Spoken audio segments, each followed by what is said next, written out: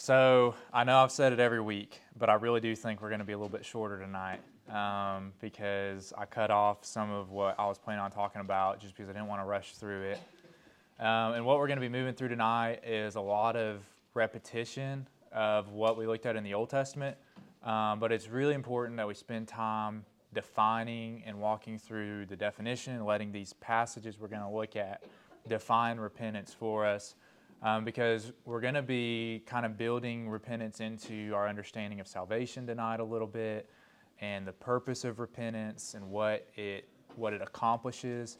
And so it's really key that we get our definition correct before we start trying to understand how it plugs into our understanding of salvation. So it probably will be a little bit repetition from where we were in the Old Testament, but we're just going to walk through and see how the New Testament really continues on those same ideas of repentance. So last week, just in way of review, we went over 5 words, but remember it was really just 2 words. These 2 are grouped together, metanoia and metanoeo. Basically the same word, just one's a verb, one's a noun. And then these 3 all kind of go together. They basically mean to turn. They all are built off of strepho. And then you just attach a preposition either on the front of it, and it can either be turning towards, epistrepho, or turning away from, apostrepho. So those were the words. And these first 2 are really the most significant. We talk about how even by the definition of the word, even just how it's constructed, it has mind in the word. It's literally after understanding with your mind or subsequent knowledge with your mind. It's literally, if you break it apart, it's after mind or with mind. And so the New Testament is really honing in on this idea of repentance being a change of mind. And so we walked through last week about how it can be a change of mind about sin or a change of mind about God. And that moves us into where we're going to be tonight.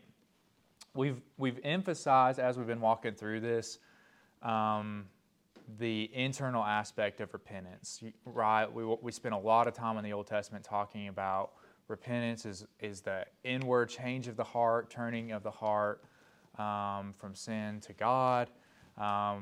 We've spent a lot of time talking about the inward transformation. But I don't want us to lose sight, especially as we move into the New Testament, of how much repentance changes your external actions. And that's so clear in the New Testament. It's really, every time this word's talked about, yes, it's an inward change, but it's always going to change your actions. You cannot have repentance, true repentance, without it changing your action.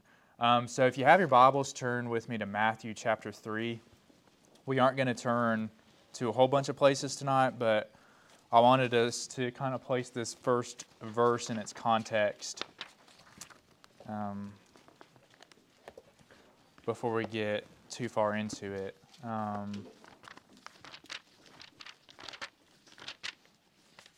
Matthew chapter 3, this is when the Pharisees are coming out to John the Baptist's baptism on the Jordan River.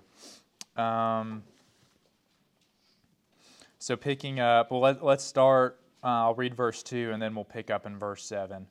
I'll start in verse 1. In those days, John the Baptist came preaching in the wilderness of Judea, repent, for the kingdom of heaven is at hand. So he's calling the people to repentance. And then, sorry, I'll switch slides on you. He's calling the people to repentance. And then if you hop down to verse number 7, it says, "But when he saw many of the Pharisees and Sadducees coming to his baptism, he said to them, 'You brood of vipers, who warns you to flee from the wrath to come? Bear fruit in keeping with repentance, and do not presume to say to yourselves, we have Abraham as our father. For I tell you, God is able from these stones to raise up children for Abraham.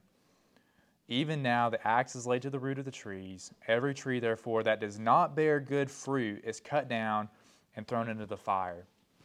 So John the Baptist, in calling people to repentance, calls specifically the Pharisees and the Sadducees to bear fruit in keeping with their repentance, right?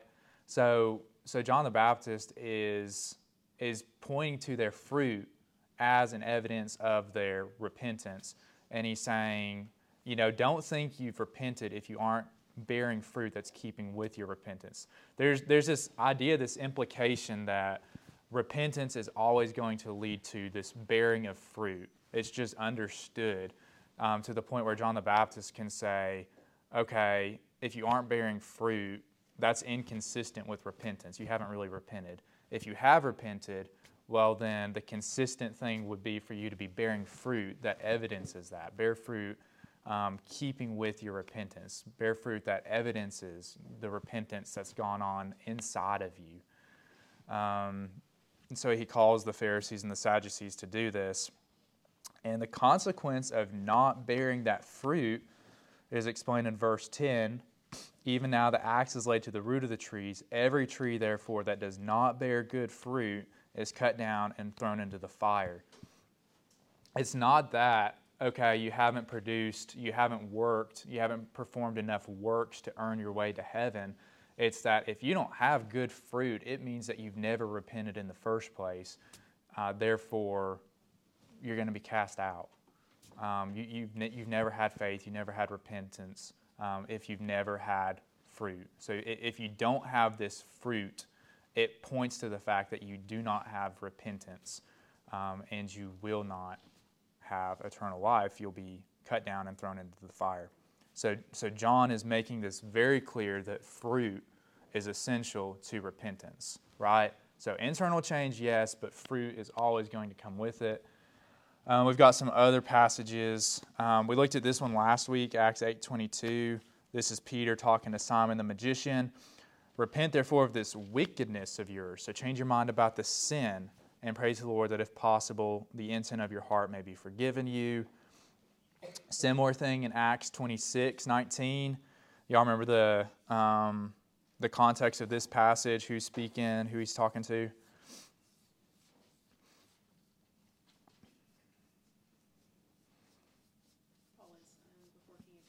Yeah, so Paul, exactly, yeah. Paul's before Agrippa. He's given his testimony, is how we would say, but he's just recounting the Damascus Road, what happened, where Jesus commissioned him to go. And so he's conveying this to Agrippa. He says, "Therefore, O King Agrippa, I was not disobedient to the heavenly vision, but declared first to those in Damascus, then in Jerusalem, and throughout all the region of Judea, and also to the Gentiles, that they should repent and turn to God, performing deeds in keeping with their repentance." So again, we see this idea of continuing on in performing deeds that evidence and support the fact that you have repented, right? So, and too with that is this idea where you have repentance, you turn to God, you turn away from sin, repent towards God, and then you enter into a lifestyle of performing deeds in keeping with their repentance, with your repentance, right? So it doesn't end. It's not as if you just repent one time and you check that off your list. It's a call to a continual bearing fruit that keeps with your repentance. And then finally, we really don't have time to walk through these, but I think 4 of the 7 churches are called to repentance in Revelation 2-3. In each one of those, there's a specific sin or a specific area where they've neglected something that they should be attending to, that they are called to repent of.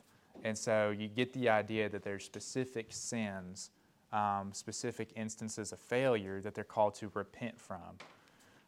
So all throughout the New Testament, like repentance is internal, and we're about to walk through that, but just don't lose sight of the fact that it really always does impact your actions.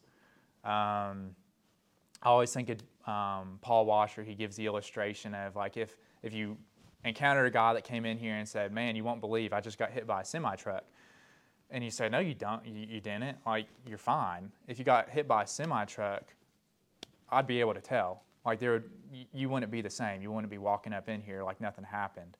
And so it is when you're hit with, when you repent. Like, you don't just repent and you aren't changed. Your life is going to change as a result of repentance that occurs in your mind and in your heart. that being said, the New Testament doesn't lose the idea of repentance being an internal shift. And it still emphasizes the relational shift and the shift of your affections, right? So we've talked about this from the beginning. Repentance is a change of action. It's a change of mind. And it's also got this element of like change of emotion or affection, however you want to word that. But it changes what your affections are drawn to. So your affections are set on sin and worldliness, and then they're radically shifted and converted to being set on God and His Word and keeping His law, walking in obedience. This first verse I have up here, Luke 1:16, this is the angel prophesying the ministry of John the Baptist and saying that John the Baptist will turn many of the children of Israel to the Lord their God. That word there, that word there, turn, is our word that we've talked about, strepho, turning to God, and really carries the idea that we looked at in the Old Testament where we talked at length about turning to God with all of your heart. Very, very same language there. Romans 6:17, but thanks be to God that you who were once slaves of sin have become obedient from the heart to the standard of teaching to which you were committed. So you get the idea that this isn't just an obedience that we stir up in ourselves. It's not just an obedience it's an obedience that's rooted in an internal change. And what Paul's expressing here is it's an obedience that's rooted, it's coming from the heart. So again, you just get this idea of a foundational internal change that leads to these external changes and always leads to the external changes. You just really can't separate those ideas. James 4, this probably is one of the examples where I would say you really get a glimpse of the New Testament building on Old Testament language of repentance. I think it's Zechariah 7 says, turn to the Lord and He will turn to you, or return to the Lord and He will return to you. And you see, I really think that James is more or less paraphrasing that. He says, draw near to God and He will draw near to you. Cleanse your hands, you sinners, and purify your hearts, you double-minded. Be wretched and mourn and weep. Let your laughter be turned to mourning and your joy to gloom. Humble yourselves before the Lord, and He will exalt you. So, again, you get this idea that we should never have this cavalier attitude towards sin or be casual with it. Just like in the Old Testament, we saw people being broken over their sin and weeping over their sin and fasting and all those sort of things. The New Testament doesn't have quite as many examples of that, but it's still here, and that still should be our attitude over sin. We aren't nearly broken enough over our sin, and we would do well to pray that God would work these sort of things that we see in James into our lives, and that our affections would continually be drawn away from sin and continually be broken over the sin in our lives, and that we would be moved to being wretched and mourning and weeping over those things. So again, you see those things present in the New Testament, a lot of those same ideas that we saw in the Old Testament. And then Revelation 2, verse 4 says, but I have this against you, that you have abandoned the love you had at first. Remember, therefore, from where you have fallen, repent, and do the works you did at first. If not, I will come to you and remove your lampstand from its place unless you repent. Yet this you have, you hate the works of the Nicolaitans, which I also hate. Right, so this passage, Christ is warning the churches, and he warns the church at Ephesus about how they have fallen away from their first love, right? So they started out correctly, apparently. They started out with their affections in the right place. They apparently had turned to God, but at some point along the way, they had lost their first love. Their affections had waned, right? They had, for one reason or another, they had quit loving Christ as they ought to. And we aren't really told why or how that played out, but they lost the love that they had at first. What's interesting, though, in verse 5, when he calls them to repent, he calls them to do the works that they did at first.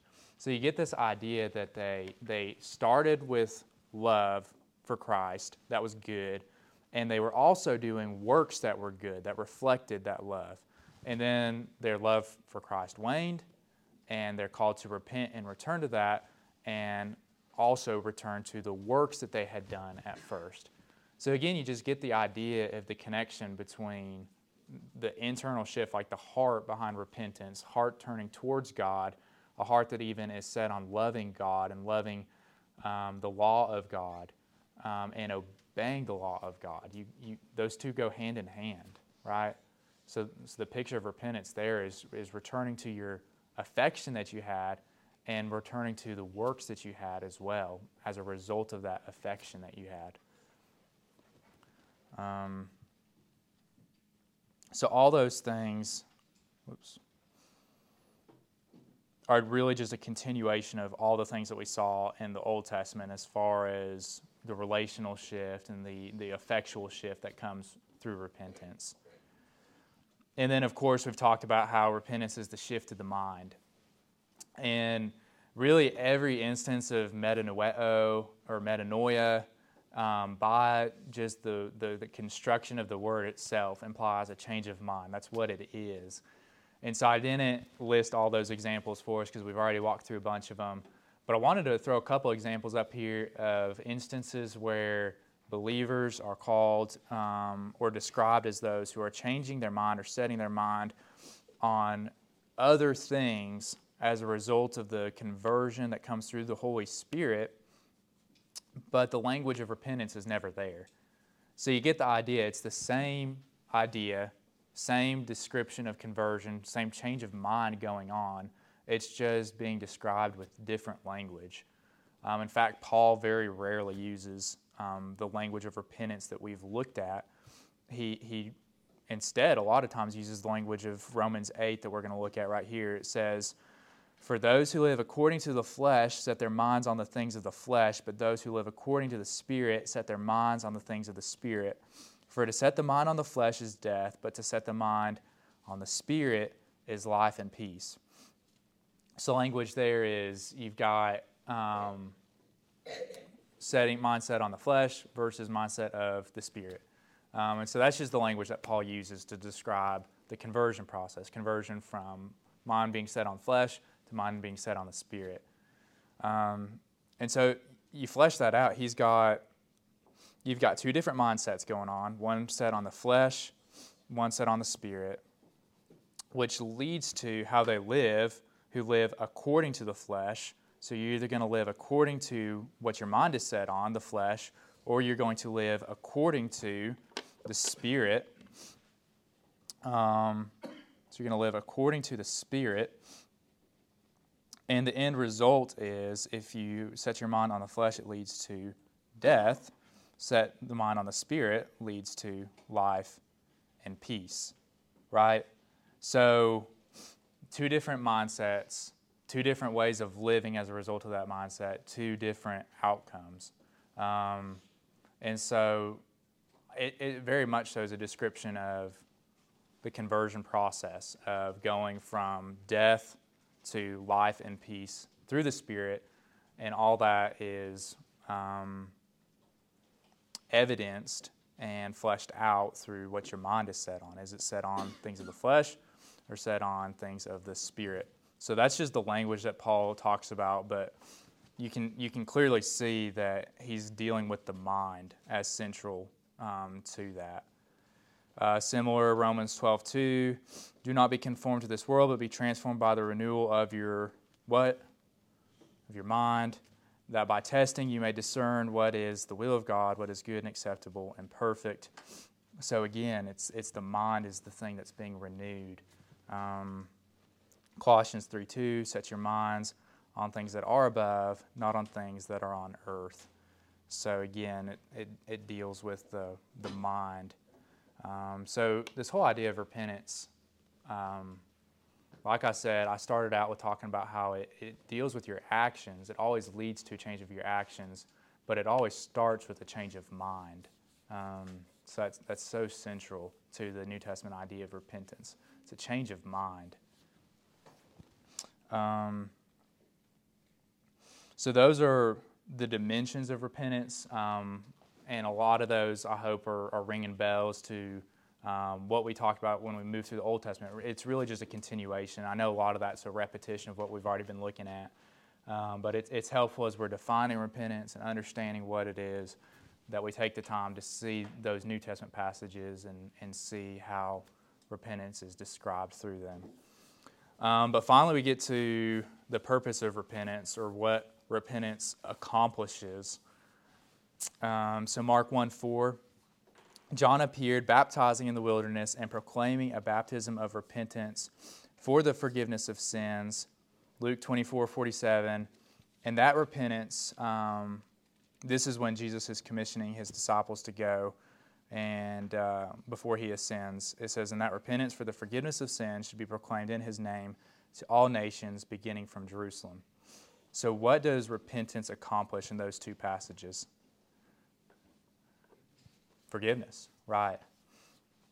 And so Old Testament, we saw glimpses of that, but really the Old Testament picture was salvation from God's judgment, and that the picture of it, how that fleshed itself out, was usually salvation from God expelling them from the land, right? Especially once you get into the prophets. If the people were to repent, God would relent from the disaster of sending them into exile. So you still get the picture of repenting being a means, or how they would escape God's judgment, right? But it was more in physical terms in the Old Testament, right? It was about being exiled from the land. That was what they would be saved from. In the New Testament, it becomes what it works is forgiveness of sins. We see that in both those passages. A couple more passages where we see that. Acts 3:19. This is Peter speaking. He says, repent therefore and turn back, that your sins may be blotted out. And then again, this is Paul before Agrippa. It says, this is when he's recounting what Jesus told him to go and to speak to the Gentiles, to open their eyes so that they may turn from darkness to light, and from the power of Satan to God, that they may receive forgiveness of sins and a place among those who are sanctified by faith in me. So again, you get the picture of repentance working forgiveness of sins, right? And that's why it's so important. We've spent so much time defining repentance and understanding the internal aspects of repentance. Because if we define repentance as just a human work in stopping sin, and that's all it is just like me stopping my sin, and that's all the picture we have of repentance, and we haven't walked through and seen the whole biblical picture, then these passages would present a problem for us, right? Because then it would look like, okay, we stop doing our sins based on our human ability, and that grants us forgiveness of sin. But that's not the biblical picture of repentance at all. And so that's why it's so critical. We've spent so much time walking through defining repentance and defining the internal shift, turning your heart to God, changing your mind about the things of God, and that resulting in faith towards God and hatred for sin, all those sort of things, so that we don't end up with a works-based idea of repentance or salvation, right? Yes, it always is going to result in our actions being changed, but the biblical picture of repentance is so much more than just you working on your own strength to change your own actions for your own salvation. That's not the picture of it. It's always a change of action, but it always starts internally. And as we're going to look at in a second, it always starts by a work of God. It's not your own work that does it. You don't accomplish it in yourself. Here's another passage from Luke 13. It says, There were some present at that very time who told him about the Galileans whose blood Pilate had mingled with their sacrifices. And he answered them, this is Jesus speaking, "Do you think that these Galileans were worse sinners than all the other Galileans because they suffered in this way? No, I tell you, but unless you repent, you will all likewise perish. Or those 18 on whom the tower in Siloam fell and killed them, do you think that they were worse offenders than all the others who lived in Jerusalem? No, I tell you, but unless you repent, you will all likewise perish." So what does repentance accomplish in that passage?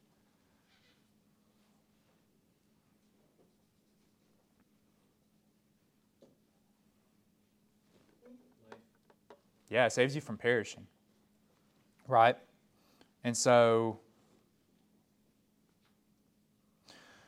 you get the idea that what's going on here is these people are saying, well, I must not be that bad because, I'm looking down my nose at these people who were killed in an unnatural way, either something going on with Pilate, he had them killed, or they were killed by some freak accident with this tower falling on them.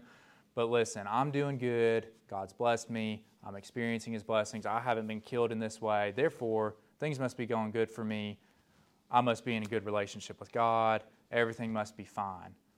And Jesus says, no, don't think that your present blessing or present experience of God's grace in your life means that you're good. You're good to go, right? He says, unless you repent, you're going to perish too. Your time's coming. It reminded me of the attitude that Job's friends have when they encounter Job. They're like, Job, all these things are happening to you. You must have sinned. What'd you do? And their mindset is like, okay, if I'm not experiencing all these kind of things that Job's experiencing, if my family's not being killed off, and all these sorts of awful things, that must mean that I'm good to go, I'm righteous, God and I are in good fellowship with one another. And Jesus is like, absolutely not. Don't fool yourself into thinking that just because you're experiencing some grace right now, that things are fine. No, you have to repent. That's what it boils down to. And so, that's something for us to keep in mind too, because we're so blessed and we walk and, God's been so gracious to us in so many ways that we could all testify. And if we aren't careful, sometimes we get going in patterns of life where things are going really, really well, and we think that we just get complacent in our relationship with God. We get complacent in our repentance, and we fail to stop and pray and examine ourselves and see where we are continuing to fall short. And so repentance in this passage saves them from perishing. And I would say in an ultimate sense, I think Christ is getting at final perishing, eternal perishing. And so repentance is necessary for salvation. And then finally, I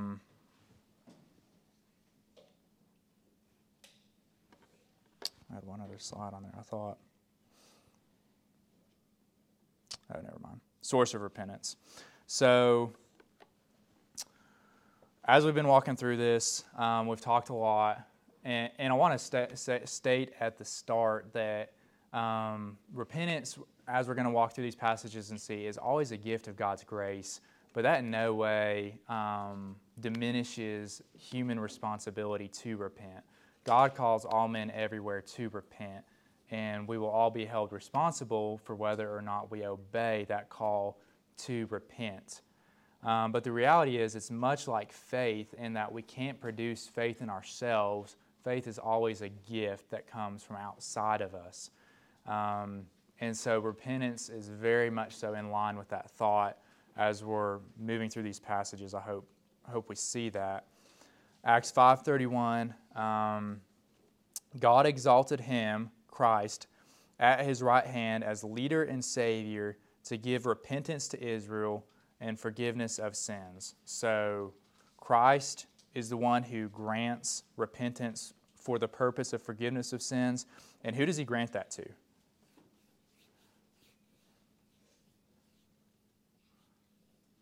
In that passage.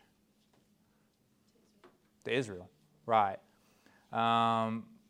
But the author of Acts, Luke, he goes on a couple chapters later and says, when they heard these things, they fell silent and they glorified God, saying, then to the Gentiles also God has granted repentance that leads to life. Right? So same idea, God is the one granting repentance. The outcome of that repentance is life. And who in this verse, who are the recipients of repentance? The Gentiles. Yeah, so Luke's showing us in the way he's presenting this idea that it's comprehensive. And Paul also gives us a picture of this in 2 Timothy 2:24. He's giving instruction and a description of the Lord's servant. He says, and the Lord's servant must not be quarrelsome, but kind to everyone, able to teach, patiently enduring evil, correcting his opponents with gentleness. God may perhaps grant them repentance, leading to a knowledge of the truth, and they may come to their senses and escape from the snare of the devil after being captured by him to do his will. So a couple of things that are really cool in that passage. Talking about repentance, right, leading to a knowledge of the truth. So again, you get the idea that repentance is tied to your understanding and your knowledge and your mind, right? They may come to their senses, same idea. And that reminds me of the prodigal son when he comes to his senses and he repented and returned to his father, right? So very much so this idea of repentance is coming to right knowledge of the truth and coming to your senses. Other interesting thing is that these false teachers or these opponents of the Lord's servant that Paul's describing here, he describes them as those who are doing the will of the devil, right? So they're blinded, they don't have true knowledge of the truth, their senses are diminished, and as a result, they're doing the will of the devil. And so you get the idea, the flip side of this would be if they repent, they get the true knowledge of the truth, right? They come to knowledge of the truth, they come to their senses, and as a result, they will no longer be ensnared by the devil, and they will no longer be doing his will. Instead, what would they be doing? They'd be doing the will of God. It's not explicit there, but I think it's safe to say that's the implication. And that's, every time you see repentance, it's always going to be fleshed out in your actions. But again, this is all based on God granting them repentance. So you get the idea that it's Israel, if they repent, it's based on God being gracious and granting repentance. If the Gentiles repent, it's based on God being gracious and granting repentance. And even opponents in the church, if they repent, it will be because God grants them repentance, right? So that's the picture we get of repentance. It's always a gift of God to everybody. It's all-encompassing. If you experience repentance, it's by God's grace. Again, we see it, Paul, 2 Corinthians 3:12. Since we have such a hope, we are very bold, not like Moses, who had put a veil over his face so that the Israelites might not gaze at the outcome of what was being brought to an end. But their minds were hardened. Interesting there, the minds are hardened. For to this day, when they read the Old Covenant, that same veil remains unlifted, because only through Christ is it taken away. Yes, to this day, whenever Moses is read, a veil lies over their hearts. But when one turns to the Lord, the veil is removed. Now the Lord is the Spirit, and where the Spirit of the Lord is, there is freedom. And we all, with unveiled face, beholding the glory of the Lord, are being transformed into the same image from one degree of glory to another, for this comes from the Lord who is the Spirit.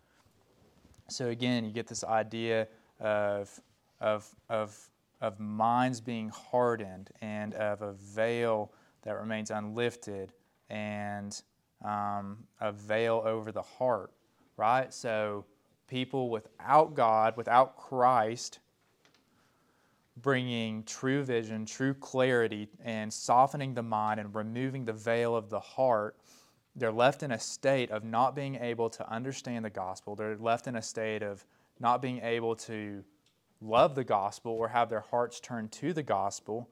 And so the only remedy for this is turning to the Lord. And Paul concludes this passage by reminding us, for all this comes from the Lord who is the Spirit, right? So again, any kind of clarity, any kind of understanding that we've been able to grasp of the gospel and of the things that we love and hold to be true and salvific for us, the only thing that we have to thank for understanding those things is God opening our eyes and removing the veil over our hearts so that we can comprehend and understand and trust those things. So again, the source of repentance is God. And then finally, we looked at this passage. This is the last passage we'll look at tonight. We looked at this one last week. Super interesting passage from 2 Corinthians 7:9. It says, "As it is, I rejoice, not because you were grieved, but because you were grieved into repenting. For you felt a godly grief, so that you suffered no loss through us. For godly grief produces a repentance that leads to salvation without regret, whereas worldly grief produces death." It was interesting. I was reading through some stuff as I was preparing this week, and it was just talking about how repentance between the Old Testament and the New Testament had become a kind of a philosophical idea, or something that, like, I guess philosophers promoted as an ethical way of life, and as a means to a more fulfilled, I guess, lifestyle. And so they said, look, like, these vices aren't very fulfilling. Why don't you pursue this life of virtue and repentance instead as a means of bettering your life, more or less? And so it's interesting, I don't know that that's exactly what Paul's getting at with this worldly grief, but people will stop sinning for various reasons, right, that don't have anything to do with God. I mean, even secular people will stop certain sins because they just don't like the effects of it, and they want to better their life. And they understand, like, hey, these things actually cause damage. And so God's general grace brings at least enough knowledge for many people who are completely secular and opposed to God to realize the defilement and corruption that comes from some sin. And I can't help but think that's what Paul's getting at here, is there's a worldly type of grief over sin that causes you to regret or be discomforted or not like certain sin, but it's totally unrelated to God, and it accomplishes nothing but death, because at the end of the day, all it drives you to do is rely on your own work to make your own life better, and really has nothing to do about you depending on God to work repentance in you. So it's totally a works-based type repentance or sorrow or grief. It's totally worldly. The flip side, and while we're talking about this verse tonight, is that this godly grief, in the Greek, it's literally the down from God grief. It's kata, which is a preposition, which means down from or from, and then theon, God. And so it's down from God grief. And so I don't really like the way that's translated here, because it just seems like it's describing, well, this is a godly kind of grief. But in the Greek, if you look at it, it's really describing it as a source of your grief. No, God is the source and the giver of this type of grief. It comes down from Him. And so, again, the only type of grief that moves us to genuine repentance comes from God. So God enacts repentance in Israel. God enacts repentance in Gentiles. God enacts repentance in opponents in the church. Everybody who receives repentance receives it from God. God even is the source of the type of grief that leads us to genuine repentance out of brokenness of our sin. So all that idea of God being the source of our repentance, I know this is stuff that we talk about a lot, especially in terms of our faith coming from God and not coming from ourselves. So it's not a lot of new information, but this should be stuff that constantly moves us to worship God in such a deep way, because without God intervening in our life, we would be left with the heart described in Jeremiah 17 that was deceitful and incurably sick, if you translate that word. It's incurably sick. Be absolutely hopeless without God. And in fact, we would chase every kind of defilement and every kind of sin, and we would be tricked and fooled, and we would be blinded into believing that every sin would satisfy us, and would be in a hopeless pattern of chasing after sin, hoping that it would bring some kind of satisfaction. And that's where we would be without God. And so we have so much to be thankful for, that God has given us the gift of repentance.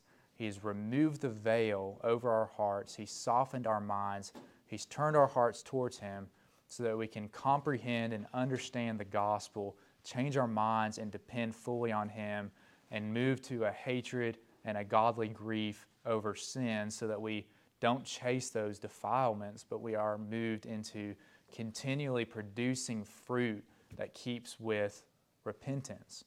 So we have nothing to thank but Christ for our repentance. This should also move us to cry out to God for more and more repentance, right? If I want more water, I've got to go to the faucet, right? You got to go to the source if you want more repentance. And so I pray that as we've been moving through these things, if nothing else, it's going to change your prayer life into crying out to God, please God, break me over my sin. Please God, work repentance into my life. I don't hate my sin nearly enough. I don't love your law nearly enough. Please work more repentance into me. Help me to grow in repentance. So I pray that would be our prayer as we recognize that this comes from God. We have to cry out to God for repentance. And again, it doesn't negate one bit our responsibility to repent. It's a tension, but it's what's in the text. We're called to repent. All men everywhere are called to repent, and yet God is the one that provides repentance. He is the source of repentance. So we just have to cry out and depend fully on Him to provide repentance. And then finally, if the veil has been removed, if the Spirit's revealed the truth of Scripture, if our minds have been softened, if we have been given this godly kind of grief over sin and a brokenness for it, don't dare soften that and suppress that and try to push that away and not repent. We're so prone, even when we pray for these things, and even when we pray for repentance, as soon as the Holy Spirit convicts us, and as soon as things are brought to our attention, we have such a tendency to just push things down because it's not comfortable and not deal with things. And so my encouragement to you is that's such a dangerous place to be, as we're going to look at more next week. But don't suppress that, and don't be crying out for repentance and then suppress it when you have that opportunity and you have, through the Holy Spirit, that godly grief over sin. Don't diminish that and try to push that away. Let that move you to changing your action as a result of that internal grief and brokenness over sin. So next week we'll be wrapping up, hopefully, repentance. And so we'll end with a word of prayer tonight. I'll close this with a word of prayer.